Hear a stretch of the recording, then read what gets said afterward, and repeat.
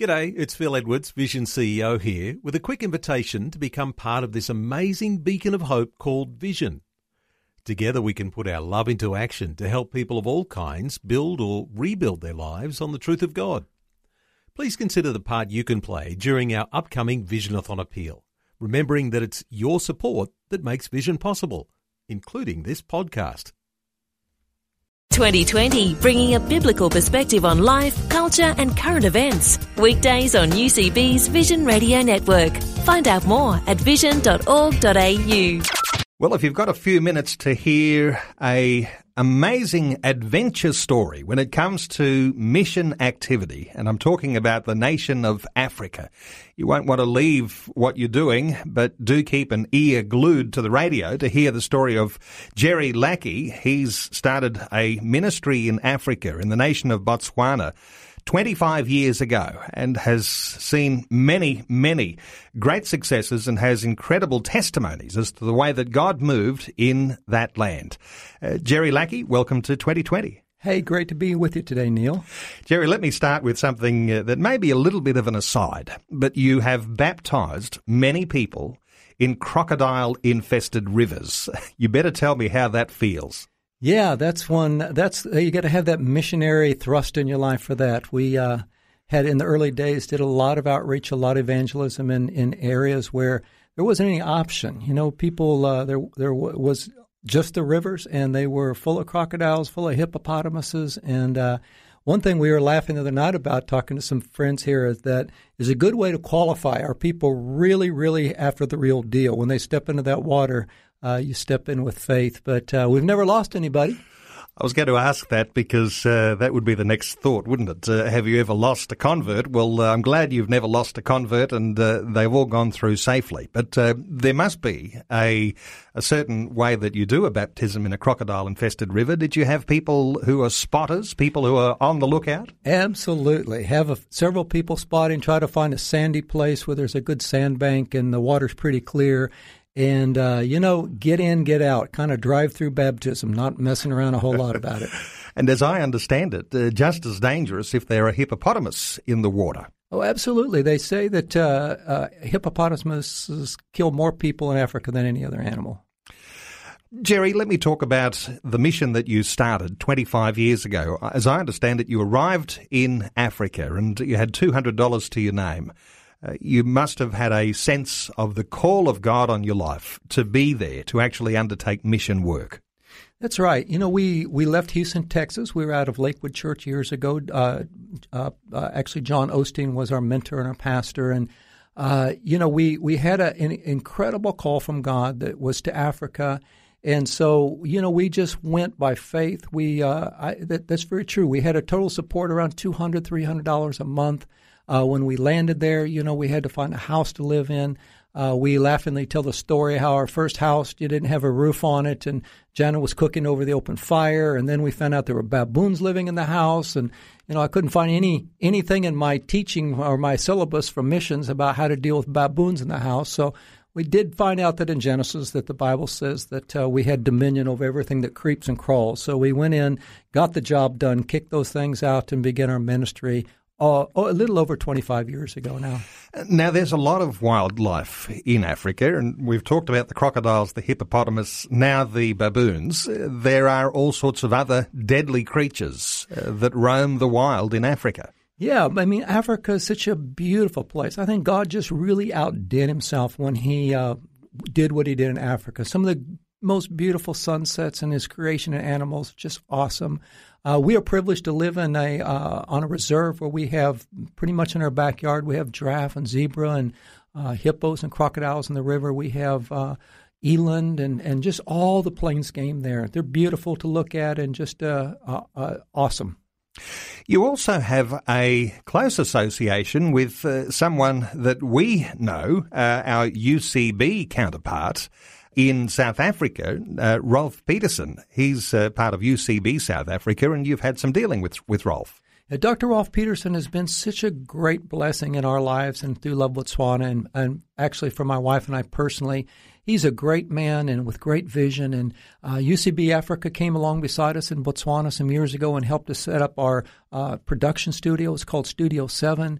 And we've been able to do some translation in different tribal languages to take the gospel to areas. We've been able to produce CDs and music for young people who had a gift on their life, but normally would not have been able to afford to get this kind of production work done. So we've had a great partnership and still very good friends today. You know, oftentimes I'm talking to people who've launched out in mission and they're dealing with the circumstances that they're in, sometimes very difficult circumstance. We're talking about a 25-year history since you first rolled up and $200 in your pocket and begin to reach out to people who would listen to your message. 25 years later, the mission has grown to something quite substantial. As I understand it, $10 million in buildings and facilities there that are helping to equip those believers in Botswana. From the point of view of 25 years later, what sort of vision do you have for the future with what's been developed now, the further the outreach goes around that nation? Yeah, going back to the original question, I think what has given Jan and I success is that, first of all, two things. We did a lot of things wrong. You know, we made a lot of mistakes along the way, but two things we did right. First of all, when God called us, we obeyed that call. And it didn't come with any kind of, promises other than his word that he'd be faithful to us. So we obeyed the call. And the second thing that we've done right that has caused the success that we've had is we've stayed with it. We haven't quit. We've had lots of opportunities to check out and stop. Our house burnt down some years ago. We could have stopped, but we've stayed with it. We've stayed faithful to the call. And as we've done that, we've seen tremendous signs, miracles, and wonders take place in the raising up of the mission. Our guest is Dr. Jerry Lackey. He's from Africa, the Love Botswana Outreach Mission. We'll come back and we'll talk some more in just a short while. We're back with our guest, Dr. Jerry Lackey, who leads the Love Botswana Outreach Mission in Africa. And we've been hearing his story. We've been hearing about being baptized in rivers that are infested with crocodiles. Well, that's real commitment for you. We've been hearing about a 25-year journey so far. Jerry, in that 25 years, you've built a school, you've got a baby rescue centre, you've got a Bible college. There are a whole host of churches that you're overseeing. Out of those achievements, let's call them achievements, but these are things that are in the natural development of a mission enterprise. Which ones of those are outstanding to you? Well, I think they're all outstanding because they all came birthed out of the heart of God for the needs that were there. One thing that I just think is just absolutely so exciting is how God has moved on Jana's heart to open the Lerato House of Love, Lerato being Setswana for love. And it's a rescue center. It's open 24/7. We're able to receive children that are in crisis situation and needs. And it's just so awesome to see how such little effort can have such a great impact in the life of a child. And UCB Africa actually partnered with us on some of this project. And I tell you, it really moves you when you can see the commitment of the people that are working with the project and the great results that happen out of just reaching out to children in a great way. There really are some tremendous challenges that face Africa. And while we're talking about the animals in the wild and the beautiful setting that you find yourself in and the challenges of baboons in the house, those sorts of things, almost a fun and adventurous way to talk about mission. But there are children who are orphaned. The AIDS crisis is gripping the nation continually in Africa. There are other challenges too with various religious groups, no doubt.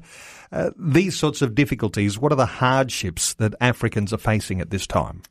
Yeah, I think there's a lot of things, and I would have to really kind of look at Botswana since that's the nation I work in. Some of the problems are different or more severe in other parts of Africa.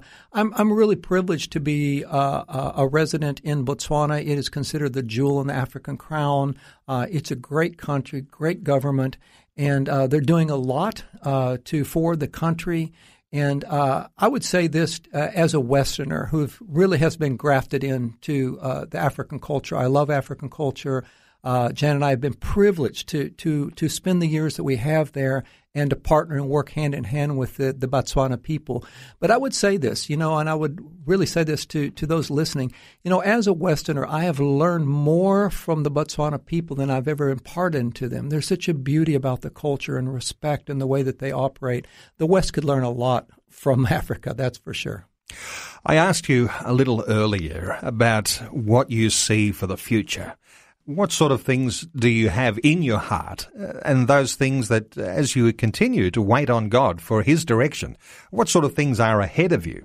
Well, I think one of the greatest things that's happened is we've had through the years a lot of really good people have come along beside us, and as we've begin to build the vision. Some people have come and put a few bricks in. Some people have put whole walls in. But, many people have come and labored, given their gifts and their resources.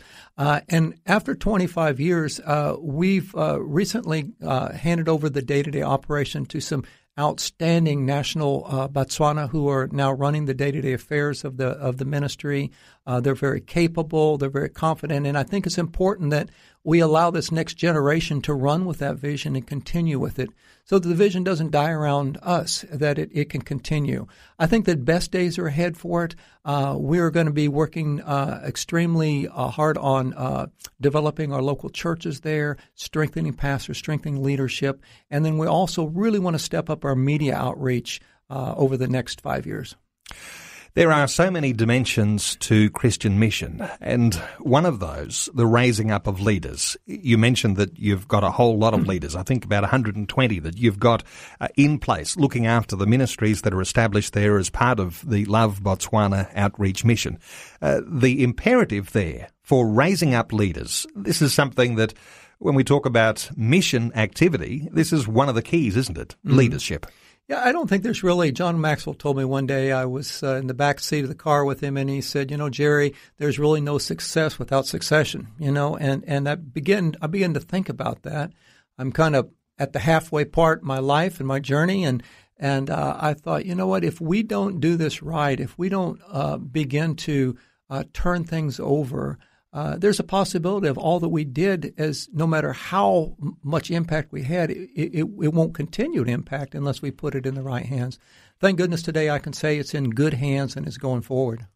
And so as that succession takes its proper place and begins to do the day-to-day activities in mission life there in Botswana, gives you that freedom to do what you're doing today, visiting us here in Australia. Yeah, and I think through the years we've learned a lot. Both my wife and I, we're beginning to write now. We're going to begin to author some books that I think could be very useful to people who could maybe learn from some of the mistakes that we've made over the 25 years.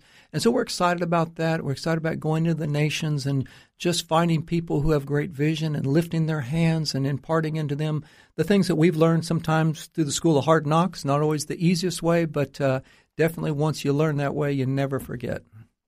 And your family, how have your family, do you have children? I have 4 awesome children, Neil. Well, just incredible. These children, they've obviously grown up there in Botswana on the mission field. What sort of a difference does it make as parents when you see your children growing up in that environment? It's interesting because my friend Craig with me today, we talked about that on the way over here. Actually, my youngest son is in the studio with us today, Mason, and what I said, the great thing about raising our kids as third culture kids is that they have such a wonderful worldview and outlook. They've been placed in a place where they really respect and understand different cultures. They've grown from it. For us, raising our kids on the mission field has been incredible. We in the early days, we didn't know if we could do it or not, and we had some people come by and said, "You know what, you can do this. It's not that hard." And so I have 3 biological children. We have one beautiful adopted daughter that is a daughter of the soil in Botswana, and she's beautiful and wonderful. And so I would not – my kids all of them are home now in Africa. Several of them have gone to America or to Cape Town to do their studies in university. They all came back home. They love Africa. They don't want to live in America. So we've done something right there. And I've got to ask you, before I let you go, when we're talking about the sort of wildlife, and I don't know whether there'd be too many Aussie listeners that might like to be baptising people in a crocodile-infested river, but when you talk about those giraffes and the wildlife that you see around you in Botswana, a lot of people take time when they're having a holiday to actually visit mission activity work around the world. Is there ways that people can connect with you and even visit you at Botswana?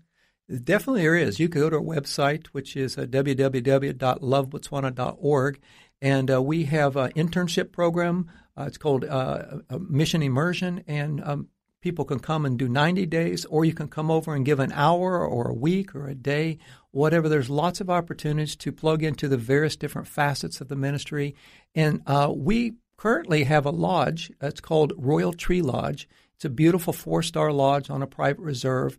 So there's great accommodation for people if they want to come. And I would encourage you, if you're out there listening, you're curious about missions, or maybe you just want to give back some time, you could do a great safari in the country and still come and give some time and kind of give back to the mission as well.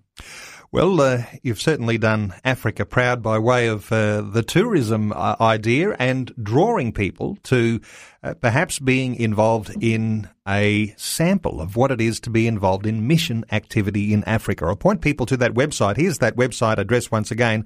It's www.lovebotswana.org. lovebotswana.org.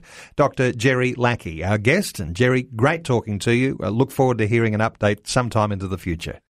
Like what you've just heard? There's more great podcasts, or you can listen to us live at vision.org.au. And remember, Vision is listener supported. Your donation of any amount will help us continue connecting faith to life. Learn more or donate today at vision.org.au.